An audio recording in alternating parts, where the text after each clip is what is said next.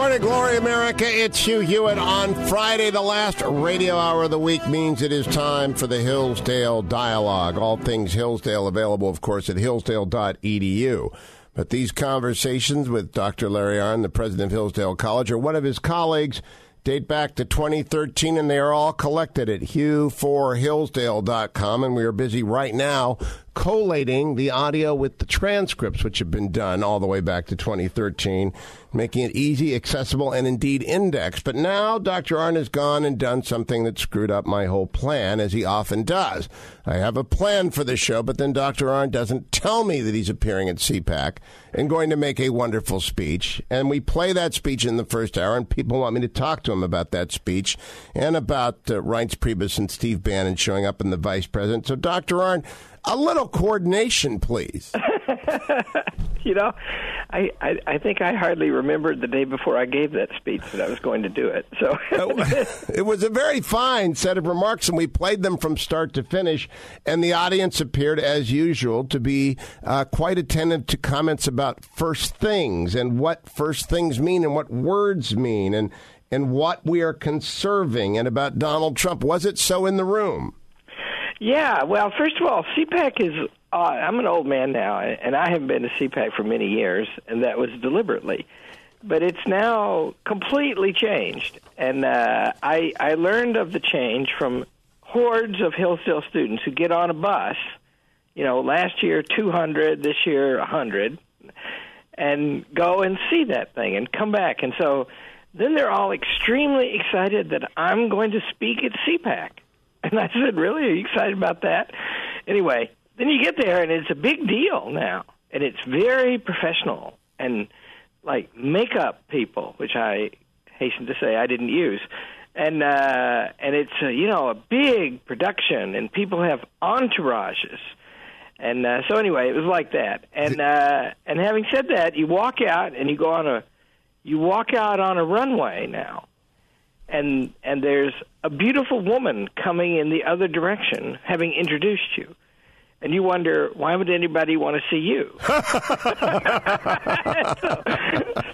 Well, I have never been, nor do I expect to ever go to CPAC, because the idea of enthusiastic crowds of well-wishers is not what I like to do. You enjoy giving large crowd audience conversations. I prefer to work on a microphone. I am just curious, though, did they pay attention? It's often hard to get a crowd to pay attention at CPAC. Well, I've spoken to the whole crowd at CPAC 3 times in my life, and this one was different. The last 2 times, they were paying rigid attention, but also they were in a stupor. They had heard so many speeches by now, and they were there doing their duty, and they were sitting at rigid attention. But I think if the room had caught fire, they wouldn't have known it. This time it was early in the morning, and everybody was bright and alert, and there were laughter. And when I walked out there, I had the sense that a lot of people knew who I was. Of course, they know Hillsdale as well, don't they? Well, and the Hugh Hewitt show. Everybody, people come up and ask me, I just love you and Hugh Hewitt. And I said, I always say the same thing. I say, do you really like him? Yeah, that's it. Say no. I play the Tommy Smothers role here, and they like that part. Tommy Smothers had his fans as well. Listen, I want to play for you. They've heard you. I want your reaction to things that the mysterious Mr. Bannon said. And I call him the mysterious Mr. Bannon because he's quite intentional about not appearing in public. Reince is quite available, and Reince is very good. They came out together. First of all, that was an excellent stroke in itself, don't you think? Oh, yeah. Yeah, that was the most important thing that happened that day was those 2 guys. Coming out together. Yeah. It just confounds the media. And I'm going to play the most important thing said at the entire day. Now, the president speaks there today, so it will be overshadowed. It's not said by the vice president, though the vice president was very good, and we'll play him some. It's this comment from Steve Bannon cut number 17. On the national security part, it was certainly the first two EOs that you've started to see implemented here over the last couple of days under General Kelly. And that is, the rule of law is going to exist when you talk about our sovereignty and you talk about immigration. General Kelly and Attorney General Sessions are adamant, that, and you're going to start to see, I think, with the defense budget we're going to talk about next week when we bring the budget out, and also with certain things about the plan on ISIS and what General Mattis and these guys think. I think you'll start to see the other part of that. But the third, this regulation, every business leader we've had in is saying not just taxes, but it is also the regulation. And I think if you look at these cabinet appointees, they were selected for a reason, and that is the deconstruction, the way the progressive left runs is if they can't get it passed, they're just going to put it in some sort of regulation in an agency. That's all going to be deconstructed, and I think that's why this regulatory thing is so important. The deconstruction of the regulatory state is the central theme of the Bannon-Priebus segment at CPAC. Do you think the media even understands what that means? Well, they might, because the New York Times makes a big deal out of that this morning. And I looked specifically to see if they would, because that was one of the most consequential things said by any administration since the administrative state was built. And it was powerful because it was sort of, here's what we're reasoning about. It wasn't like he built up to the point. That's how they think. They're thinking like this, and that's why we did these things we've done. So I think that's just awesome. Let me play you a second thing that he said that was quite amazing. Cut number 15. The first is kind of national security and sovereignty, and that's your intelligence, the Defense Department, Homeland Security. The second line of work is what I refer to as economic nationalism, and that is Wilbur Ross at Commerce, Steve Mnuchin at Treasury, Lighthizer at Trade, Peter Navarro, Stephen Miller, these people that are rethinking how we're going to reconstruct our trade arrangements around the world. The third, broadly, line of work is what is deconstruction of the administrative state. And if you... So I think the three most important things, I think one of the most pivotal moments in modern American history was his immediate withdrawal from TPP. That got us out of a trade deal and let our sovereignty come back to ourselves. The mainstream media don't get this, but we're already working in consultation with the Hill. People are starting to think through a whole raft of amazing and innovative bilateral trading relationships with people that will reposition America in the world as a fair trading nation and start to bring jobs, high value added manufacturing jobs back to the United States of America. This is quite a plan, Dr. Arnn. Yeah, I met... I don't know Steve Bannon. I met him. I know Reince Priebus, but I don't know Steve Bannon. And I met his chief of staff, or right-hand person, in the hall. And I said, well, there are two views of your boss, and one is that he's a genius, and the other is he's an evil genius. Everybody agrees he's a genius. And she liked that. But that, the more I read about that guy, I think he's a deliberate man. He's thought through some big things, and he's pursuing them, and he's effective. Goodness gracious, look where he is. I have a friend who is in the media who knows him for a long time and says he was quite well respected at Goldman Sachs. I don't know him. I only know him by text message. We were supposed to get together a couple of weeks ago, and I've never spoken with him, so I don't have an opinion yet. I always reserve until I actually meet someone having an opinion about them. But I read one other thing he said. We don't have an economy with open borders. We have a nation with an economy. He's trying to make a point here about the bilateralism, which I think is also what Brexit's point is. And I want to talk to you about the by-elections that have been conducted in the last couple of days, which is that you can have a whole series of bilateral negotiations and great trade deals without enmeshing yourself in an international organization that replaces its judgment for your own. Yeah, and that's so exactly right. And the shape that international affairs have taken in recent years is not really around economics. The European Union started out as a common market, and it had two main things, which was free trade and common defense, to keep there being more world wars. But there was some intention of it being a government at the beginning. And what it's become is a big, massive, bureaucratic, ill-representative government. And it manages the details of people's lives now, and there's not really any way that a local, single, individual country constituency can change that thing. And people don't like it. And so this, when he says economic nationalism and sovereignty, that's right. There's an assault on sovereignty through the claim of economic free trade. I will be right back with Dr. Larry Arnn. It is the Hillsdale Dialogue. All of them are collected at hughforhillsdale.com. Much more ahead, America. Stay tuned. It is the Hugh Hewitt Show.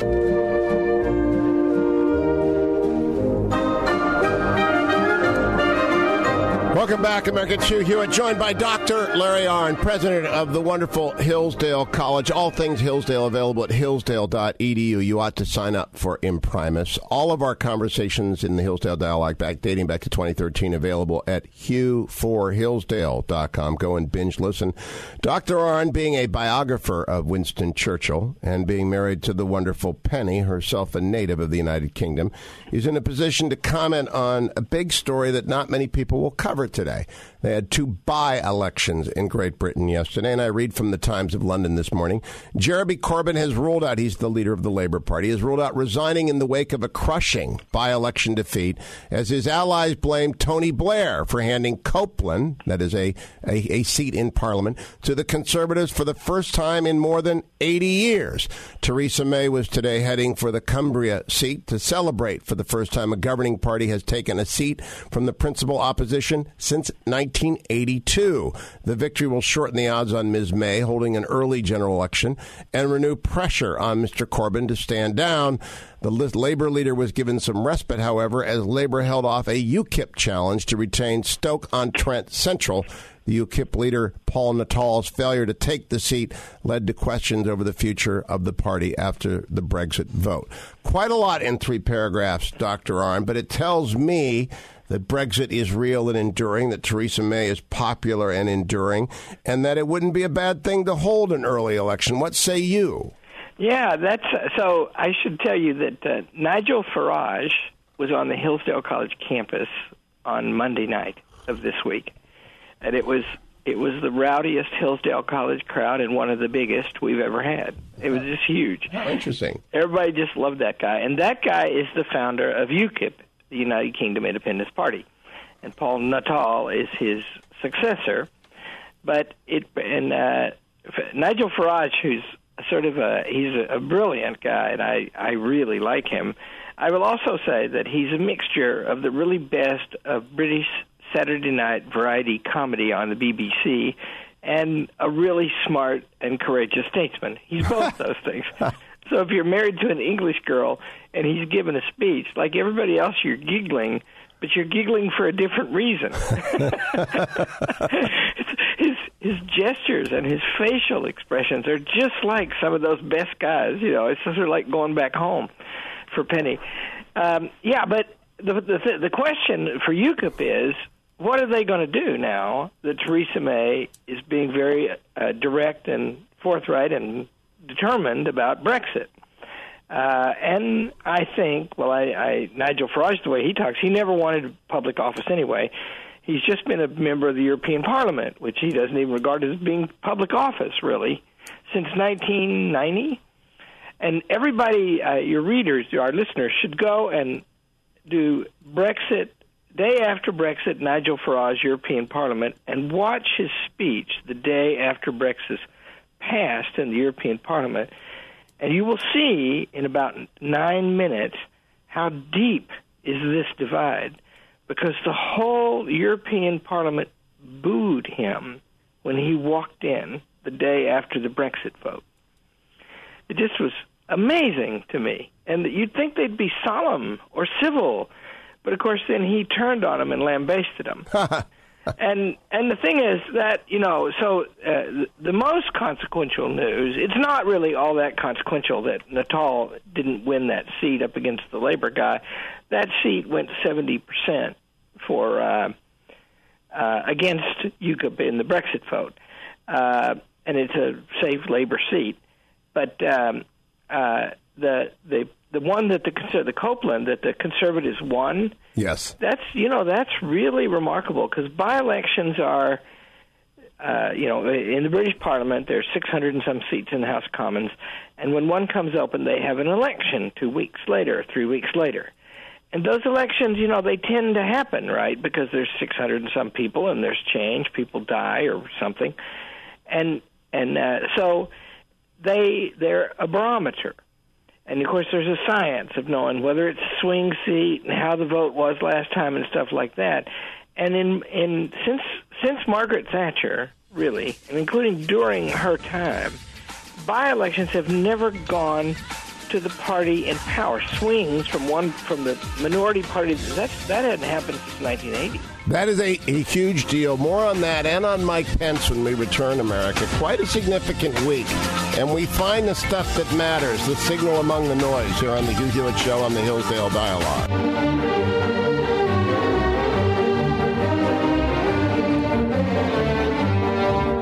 Welcome back, Americans. Hugh Hewitt, the Hillsdale Dialogue. Weekly, I sit down with Dr. Larry Arnn, one of his colleagues from Hillsdale College, and this is the last radio hour of the week.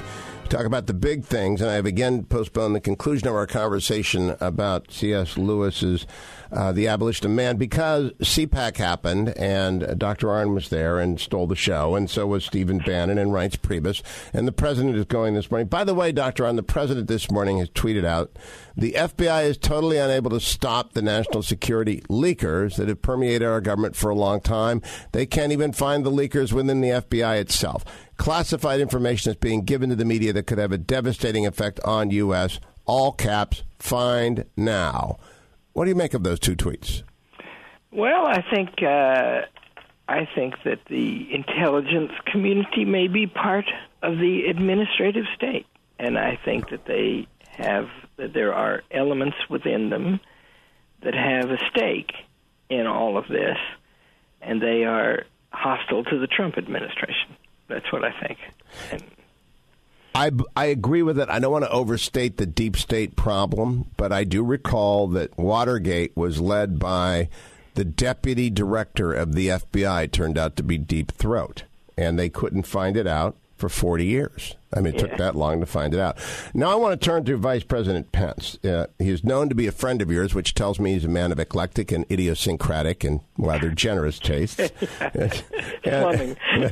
had a lot to say at CPAC yesterday. Let me play for you a few of the things he had to say. Cut number 6, please. We're going to get this economy moving again by cutting taxes for working families, small businesses, and family farms. We're going to keep rolling back job-killing regulations, and we're going to rescind unconstitutional executive orders signed by Barack Obama.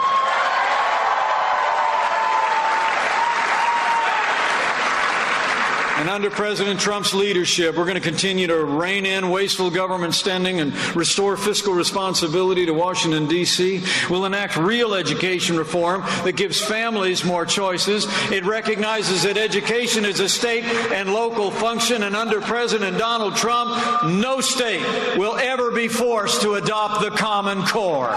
So, Dr. Larry Arnn, that is time to crescendo to the last statement. No state shall be forced to adopt the Common Core. How important is that commitment? Yeah, well, if we're going to govern ourselves, one of the things we're going to get to do is raise our children. And so the reason the school should be the sovereign unit in education is that schools are full of parents and teachers, and they're the ones who know the kids. And so this idea that you can't run an education, K through 12 education, mind you, which is not rocket science, right? Reading, writing, and arithmetic. Turns out those are very important things. That you can't run such a thing without a top-heavy bureaucracy that actually outnumbers the number of teachers. That's what we have. And, of course, that union that represents them is one of the strongest political forces in the land. So he just takes that on, right? We have to, for the sake of the long term, for the sake of us being independent people and our children not being the subject of continuing social experiments, we have to restore the authority of the school. And I think that's what they're trying to do. Let me play for you as well cut number 4 of the vice president at CPAC yesterday. And when it comes to the highest court in the land, in Judge Neil Gorsuch, President Trump kept his word to nominate a new justice to the Supreme Court who will uphold our Constitution and all the God-given liberties enshrined in it in the tradition of the late and great Justice Antonin Scalia. Now, I want to talk a little bit about Judge Gorsuch, Dr. Arnn. There is a case, Trinity Lutheran Church of Columbia, Inc. versus Pauley, which is going to be heard by the Supreme Court on April 19th, 2017. I really hope that Judge Gorsuch is on the panel for that discussion on the court. And it involves whether or not a Lutheran preschool can receive recycled tire surfacing for their playground. There is a Blaine Amendment, a little Blaine Amendment in Missouri that says a high wall of separation between church and state.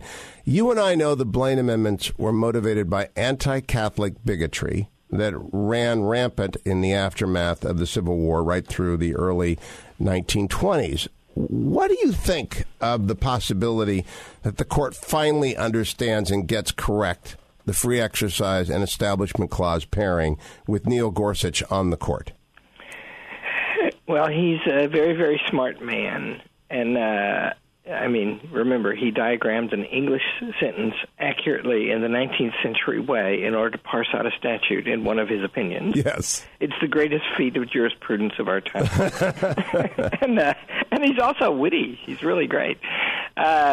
So what does free exercise mean? And it means that you shouldn't put people in places under the law where they're forced to worship in a way they don't believe. And nobody wants that, right? Do you want the Congress of the United States to dictate how you pray? So we don't want that, right? And then the question is it an offense to be exposed to a prayer? The Catholic schools, I substitute taught in a Catholic school back when I was a graduate student, and I was an utter and complete failure. And the reason I couldn't do it was because I wasn't a nun. I was taking the place of these nuns, right? And the kids in the school, a lot of them were not even Catholic. And they didn't spend their day all day long in catechism. They were learning. And so the idea that you can't take a voucher to a Catholic school if you've got the option to go to another school if you don't want that one, I don't understand why that interferes with anybody's religion, and I am confident that the people who wrote the Constitution of the United States would not think that it did. Do you know that in the common school movement, before the progressives got a hold of it, it was the routine to read the Bible. Now, this caused Catholic angst because they read a different Bible. They read the King James Bible, and the Catholics did not like that Bible, so they started their own school, and out of that came the anti-Catholicism brought about by the Irish immigration, etc. But a lot of what was taken for granted in the first 80 years of our republic was that, of course, the Bible, as we understand it generally, and there's quite a lot of agreement now that maybe Catholics and Protestants ought to be arm in arm in defending moral teaching in the schools, that it ought to be a part of our education. That has come to be understood to be anathema by the left. And do you think we can reverse that? Well, first of all, if you haven't studied the Bible or the Quran for that matter, then that's an ignorance, right? You should, the question of God is an eternal question. And as long as people have been writing coherent thoughts down, they've been talking about God, wondering about God, arguing about God. So a proper subject for any school, any education is, what is this deal about God? Who is that guy? Why do we think there's such a thing? Why does that come up? And to think about that, then you have to read the classics, which means pagans, and then you have to read the Jews, and you have to read the Christians, and you have to read the Muslims, and, the Buddhists, although they're not theistic, they say. So the point is, these are powerful and important things to know. It is argued that they are in the implications of nature itself by the classics. by the things you see, you can see that there might be there must be even some perfection at the top that is without any flaw or failing. And so to not learn that argument is to cut off learning before it gets to the top.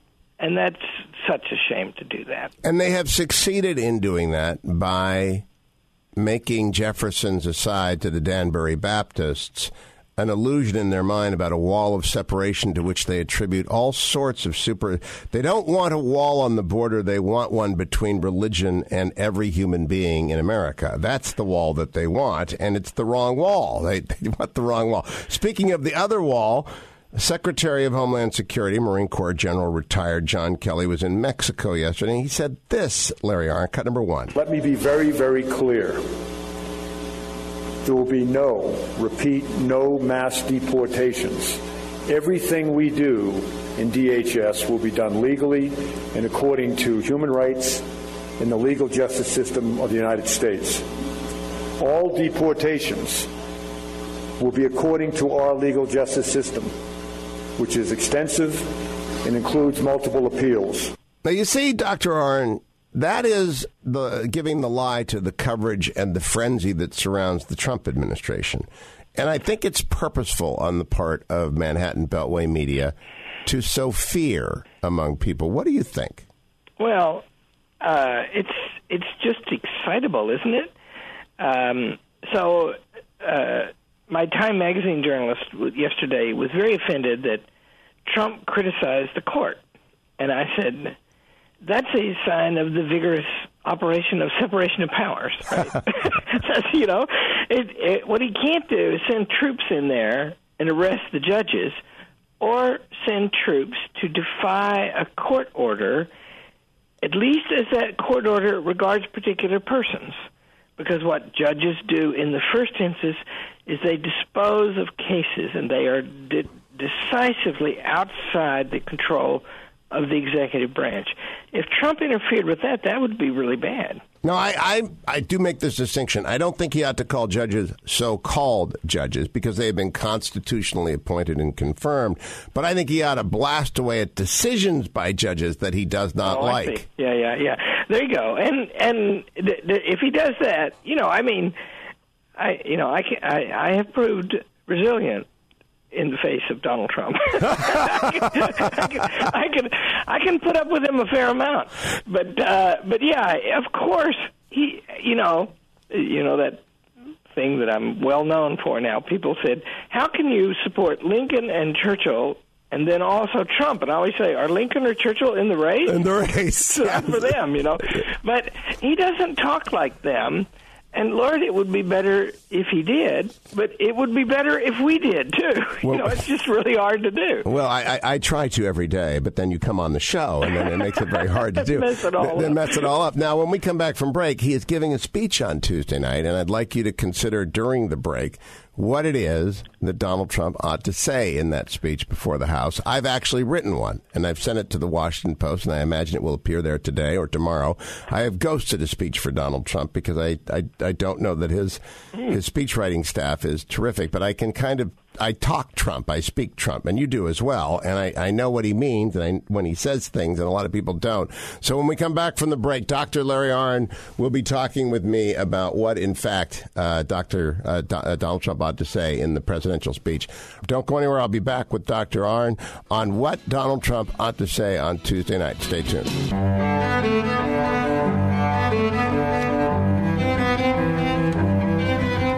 Welcome back, America. It's Hugh Hewitt, joined by Dr. Larry Arnn. It's the Hillsdale Dialogue. All things Hillsdale, and you ought to be subscribed to their Imprimis newsletter, available at hillsdale.edu. Their online courses are amazing as well.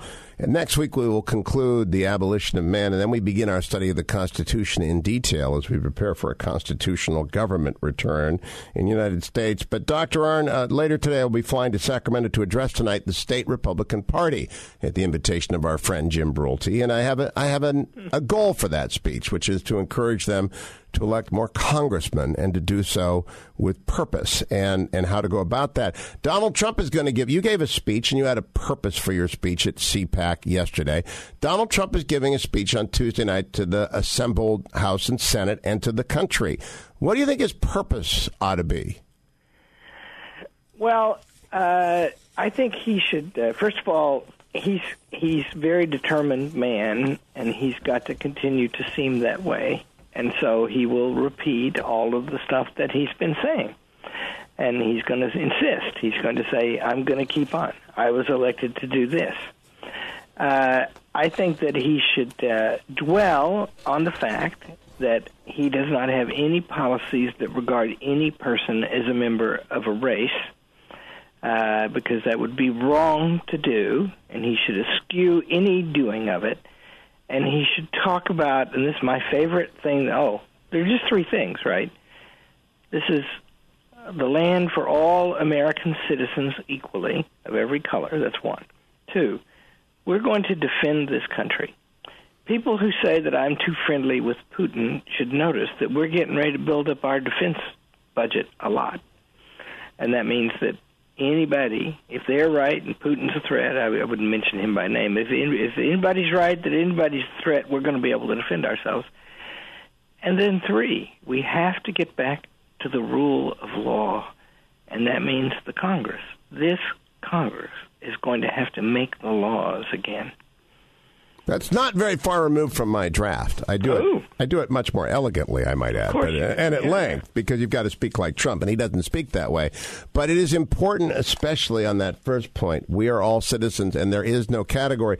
It has been attributed to him quite amazingly that he's anti-Semitic this week. This inference is made after the John Kerry speech that condemned Israel for building settlements, and after the UN resolution was not vetoed. He is acclaimed to be anti-Semitic, while Mike Pence is down in a cemetery that has been desecrated, rebuilding it. It's absolutely astonishing to me, Larry.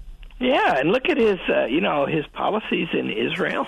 I mean, he's, gracious sakes, who's been for Israel more than this guy? But also, there isn't, as far as I can tell, and, his life is very well known, right? And around him, people of every color, Jews and Gentiles, he's just, he's a New Yorker, for goodness sakes. And that means cosmopolitan. That means a city of the world. Here is Mike Pence yesterday, by the way, speaking about Israel. Cut number 8. I'm proud to stand with a president who's doing all of this and more. And I'm proud to stand with a president who stands with our most cherished ally, the Jewish state of Israel. Now, Larry Arnn, I know that you love the special relationship. So when he says our most cherished ally, do you bristle a bit? No, I remember what Churchill said. Very fond of Israel and of Greece. He said of the Jews. He said wherever there are 3 Jews, there are 2 prime ministers and 1 leader of the opposition. So I don't blame Pence for being diplomatic with those guys. Okay, so diplomatic matters. Okay, so do you think he should talk in his ordinary voice? Because the ghosted speech, which will appear later today, I tried to put into Trump's voice because I actually think that's what's winning. People think he's telling them the truth. It's the same thing with this guy Nigel Farage, whom I met, as I said last week, this week, and he is genuine, right? Obviously genuine, and the politically correct, intellectual, centralized bureaucratic state shoehorns everyone into a mode of speech, and so you sound artificial all the time.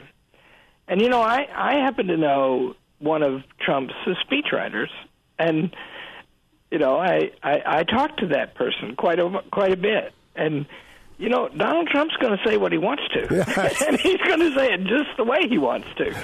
So, great, you know, that's what he should do. Of course he should do that. It is not an enviable job, by the way, to write for people who go off script. I hope you will send them. I will send you the link when it comes, and you can relay it to your friend, because I think you've got to learn how to get into his rhythm in order to be effective in making this. And I'm just going to enjoy watching the Speaker of the House and the Vice President behind him, because they will laugh, right? Yeah. Yeah. Well, I mean, if they're human. If it's not, in fact, an inflatable set of Speaker and Vice President dolls up there. Dr. Larry Arnn, you messed up my show again, but it's always a pleasure to speak with you. All of the Hillsdale dialogues available at hillsdale.com. And I tell you now, everything at Hillsdale deserves your attention and support. Go to hillsdale.edu and get in Primus and get involved. And get back here on Monday. Thank you, Adam, and thank you, Dwayne. Thank you, Ben and Jake and Danielle, and all of you who listen. I'll be back Monday from Florida and the National Religious Broadcasters Convention on the next Hugh Hewitt Show.